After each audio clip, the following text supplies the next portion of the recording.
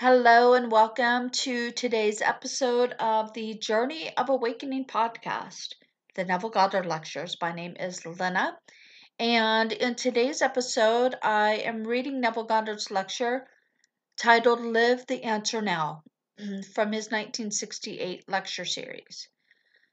Every fact is a dream made visible, so I invite you to live as though your dream were already a fact. I am convinced that every dream, desire, I have dared to live in the now has gradually and unnoticeably blossomed into fact in my life. I also know not only from personal experience but from eternal vision that the spiritual states of the soul are eternal.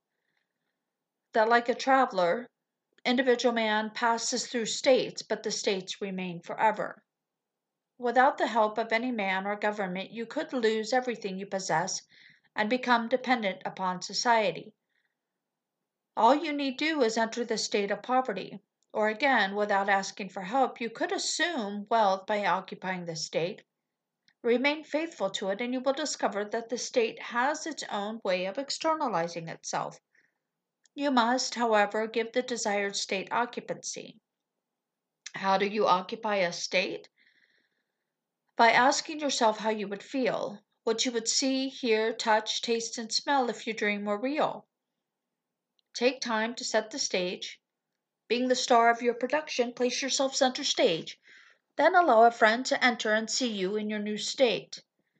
Write the script, the words he would say when he sees you. Feel his touch. Clothe yourself with the reality of the state you have just created in your imagination. You need not ask anyone's permission or help. But moving into the new state in your imagination, simply remain there until you feel its reality. Then let the feeling go its way toward fulfillment.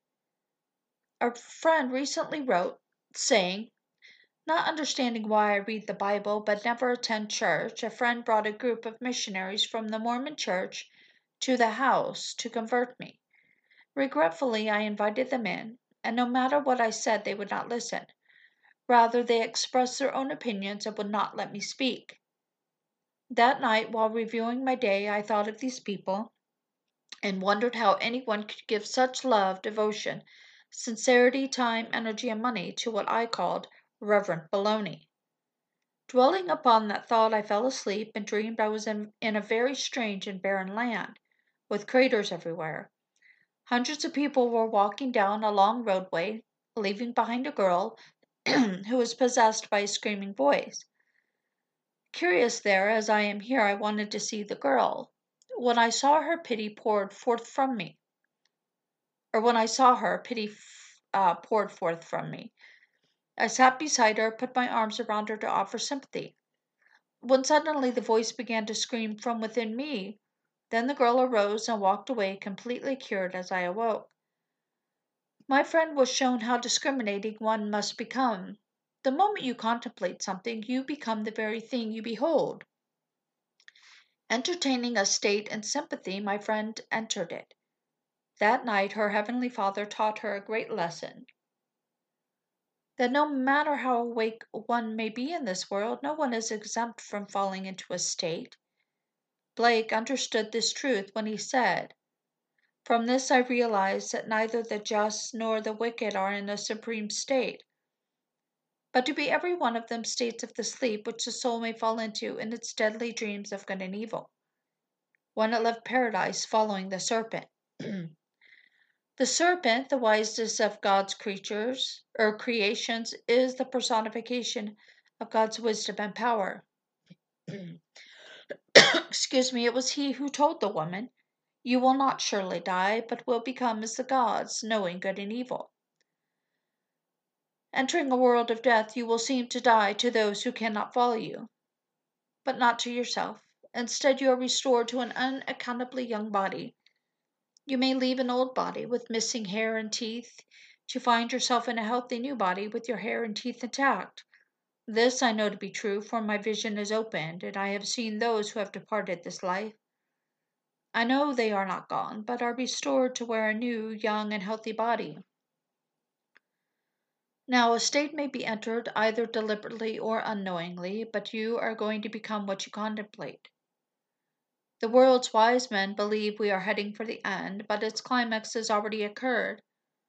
While on the cross, these words were spoken: "It is finished." This age has already ended, and an entirely new and different age into which we are all moving has begun. To Blake, space was a woman, while everything in it was man, and man was God. Blake saw the world as a play of 6,000 years with a door opening to Eden every 200 years. We think we are moving in one direction, yet everything is taking place now. And every 200 years, an individual can enter the new age. Let me now tell you of a vision the lady had, who shared the dream of the screaming girl. One night, as she was mentally reviewing her day, a long table appeared before her inner eye. A judge, robed in black and wearing a white wig, was sitting at one end holding a gavel. Looking directly at her, the judge raised his gavel, lowered it to the table, and proclaimed, "The incurrent eyewitness." The word incurrent means giving passage to a current that flows inward, such as a sponge when placed in water. This lady has been conditioned by divine providence to receive spiritual communion. Whether she likes it or not, she will be compelled to receive it, for she is already awake. She will bring back vision after vision paralleling Scripture, for Scripture only records finished history.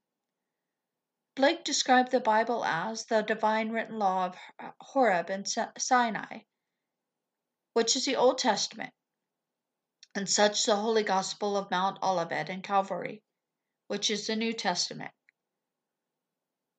Every conceivable part that man could play is openly described in the Old Testament, for each individual recorded there represents a state of this age. The New Testament describes the entrance into the new age. It reads as though it happened to one person as a biography, but the New Testament records states which unfold in the individual. Blake's poem, Little Boy Lost, records a true revelation. Not loves another as itself, nor venerates another so, nor is it possible for thought greater than itself to know. And Father, how can I love you or any of my brothers more? When the priest heard this, he took the little boy by the hair and screamed, "What a fiend is here!" Then he burned the little boy as he had burned others before. The little boy spoke of "Here is everyone in this world. I know, for it is impossible to transcend a thinking being. Therefore it is impossible for a thinking being to know a thought greater than itself. If God, the creator of all life, wants to be known and loved by you, he must become you, for he cannot discover any other than self. That is why it was necessary for God to become as you are, that you may be as he is. For if God did not become you, you could never know him. Being a thinking being, you are unable to know a thought greater than yourself, for God, the Father of all life, became individualized in order for you to discover that you are he. And because God is a father, he must have a child. Therefore, one day God's son David will call you father, and your true identity will be revealed. There is no other way to discover your fatherhood. I urge you to dream nobly. Although your dream may seem impossible, invite it into your consciousness by feeling it is real. Wear this feeling as you would a suit of clothes, and persist until the feeling takes on the tones of reality. Do that, and in a way no one knows, your desire will appear as an eruption of your continuous thought. Your desire started in motion when you wore it. Its appearance is simply a hidden continuity which came to the surface. Dwell upon a thought, and you will realize that it is not original, that the thought itself is complete, and therefore every thought is divine plagiarism. Enter a mood and watch the thoughts that come to you while there. If you want to be known, get into the mood by feeling recognized as you move about. Then, as a feeling becomes familiar, you will be amazed at how things will reshuffle themselves, and you will get the publicity you desire. It may not be very flattering, but if you really want to be known, you will be. Whatever you desire, believe you have received it, and you will. Knowing what you want, assume you have it and let no one divert you. Do your Father's will, believing in the feeling of your wish fulfilled. Try it, for this simple principle will not fail you. But remember, you are its power, as it does not operate itself. If I can tell you how to move into another state, but you must move into it. No one can do it for you. You see, states are permanent, and it is up to you to get out of the state you are now in if it is undesirable to you. One day a lady in New York City came to see me regarding her stomach problems. While she was there, we talked of higher things, and after the silence she returned to her home on Staten Island. Arriving there, she went into a favorite German restaurant and ate all the food she hadn't been able to eat in years, with no ill effects. I didn't give this lady any pills. I don't even know what a stomach looks like. I simply got this lady to move from the state that had the bad stomach. Leave the state containing poverty and move into the state containing wealth, and wealth will take on reality. This room has reality and substance because you are thinking from it. Think of a room, however, and it is but a shadow. Think of a state, and it seems a mere possibility. But enter it by thinking from the state, and it is the only reality.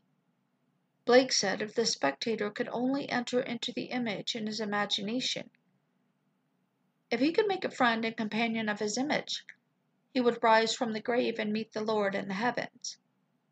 Now buried in a state, you are a spectator of other states. But if you will rise from your present state and bury yourself in another, you will express it.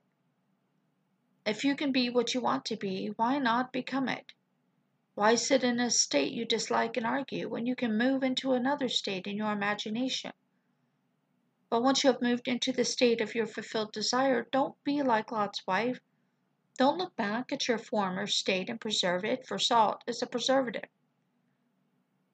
Every character in the Bible is a state of consciousness that you, an individual, will pass through, for you are immortal. Having descended into a world of death, you pass through states, but you cannot die. Blake tells us, the oak is cut down by the axe, and the lamb is stayed by the knife. But their forms eternal remain forever. Step out of this garment and you will instantly step into another. 90% of those who leave are totally unaware of what has happened. Observing their passage, we think they have died, but they do not die to themselves. They do not even recognize the change any more than you do when you are asleep. The moment you become aware that you are dreaming, you wake up. But if you do not awaken, it is because you have passed through the gate we call death to continue your dream. In your night dream, you take everything for granted until you begin to become aware that you are dreaming.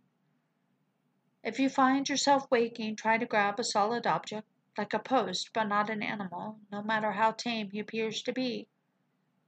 Hold the object and will yourself to wake up, and you will awaken in your dream to find yourself in a world which is just as real as this one. When this happens, don't get panicky, as you will come back. Instead, if you have any red blood in you, investigate the world you find yourself in, and you will discover that people there are just as stupid, just as ambitious, and just as sound asleep as they are here. I have been shut out of this world many times, to return to find this body cataleptic for maybe 20 or 25 seconds before I get animated again. If some time I do not get back, the doctors will cut up the body to see why I died. They will come to some conclusion, but if they are honest with themselves, they will know that there was no physical reason for my death. I simply left and did not return. But while you are here, why not live well? I think we will all agree that it is easier living when we have wealth than when we are poor.